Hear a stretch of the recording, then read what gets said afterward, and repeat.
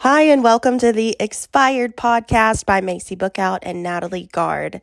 So I am by myself today because Macy is dealing with some sick kiddos. So let's just jump right in. This is a very interesting case. It's called the Kingston Courthouse Murder.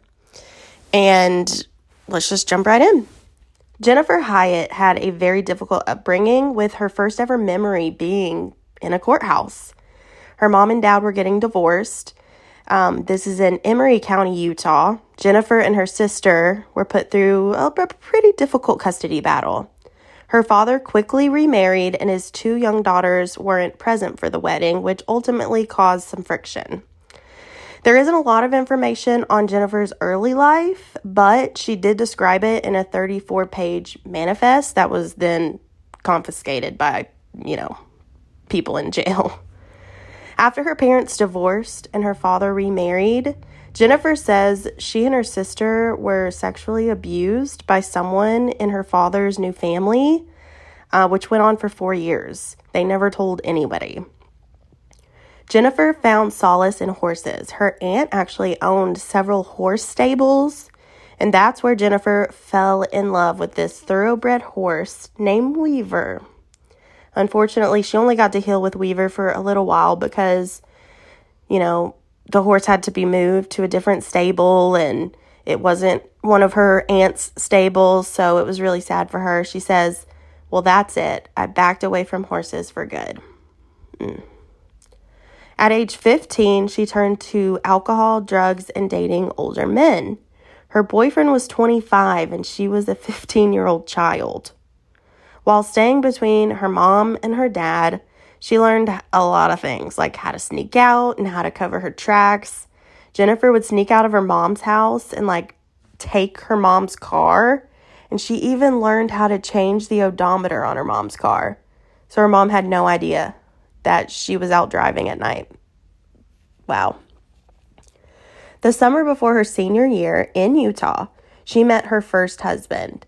She wrote a day before the wedding, at 3 months pregnant and only 18 years old, she found him with another woman. She went on with the wedding day because she was probably scared out of her mind. The couple would later welcome 3 children together, 2 sons and a daughter. Jennifer says the marriage was abusive at times and drugs were being used in the household. In 1996... this was not a good time for Jennifer because she remembers her first taste of cocaine. She says, "I was hooked." She also writes that after she had done it once, she needed more and more and more, and even described being sold off when she and her husband didn't have money to support their habit. She then went on a 6-month binge. 6-month binge. Oof. Which ended when she came home one night and her children looked at her like she was a stranger. They didn't even recognize her. Yeah, that's what 6 months of hard drugs can do to you. By 1999, Jennifer's husband was arrested twice for drug charges, including a meth lab in the couple's 3-bedroom home. He also got a DUI in the 4th degree, all within a 2-week span. With her husband going away, she felt lost. She had no self-esteem, no character, no substance. She did move on in her life kind of quickly. She moved on with a large man who was nice and a little bit of a pushover. They quickly married, and Jennifer says 30 minutes after she said "I do," she met a friend of the groom at the reception. His name was Travis. She was smitten with Travis. This is 30 minutes after her wedding. The two began an intense affair, even sneaking off to casino vacations. It was a lot. Even after Jennifer's second husband found out about her having an affair with Travis, the two continued to have an affair.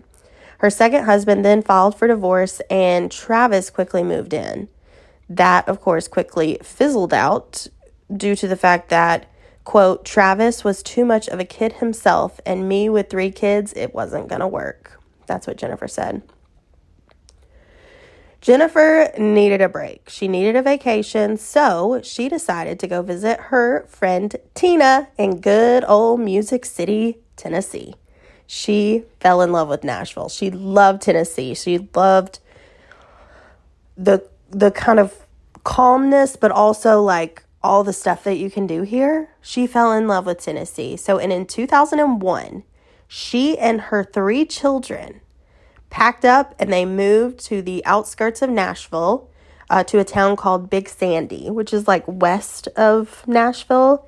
And fun fact, it's near Land Between the Lakes. And if that sounds familiar to you, make sure to check out our episode on Carla Adkins and Vicky Stout. If it's not sounding familiar, Land Between the Lakes was where those 2 girls were found, sisters too. So it's a really good case if you haven't heard it. Carla Adkins and Vicky Stout. By 2004, she started a job as a nurse at the Northwest Correctional Complex in Tipton, Tennessee. And that's where she would meet her 3rd husband. She fell in love with an inmate. His name was George Hyatt. George was a very seasoned prisoner. At 17, he had already gone through drug and alcohol counseling, and it looks like he escaped between 2 and 5 times. Yeah, including once when George and another inmate used a knife made out of a toothbrush. That's how they were able to escape, like threatening the guards.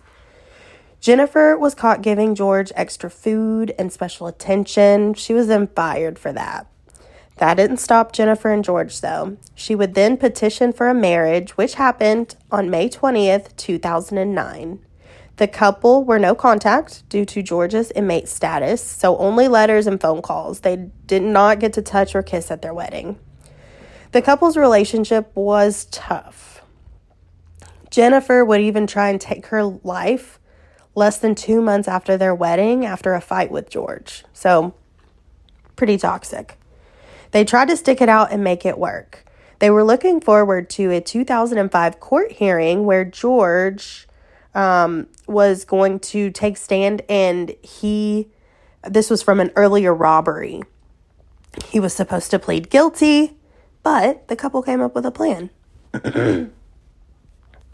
By August 9th, 2005, George was transferred to the Kingston County Courthouse, and this is where it all goes down. The escape plan that's where it would take place. He was going to be moved from one jail to another, and so they thought this is the perfect time to help him escape. Jennifer drove her blue Ford Explorer to the courthouse around 10 a.m. after George pleaded guilty for the robbery. She approached the inmates, being escorted by Officer Wayne Cotton Morgan and Officer Larry Porky Harris. I don't know why, but I love this. Cotton and Porky, like, I love the nicknames.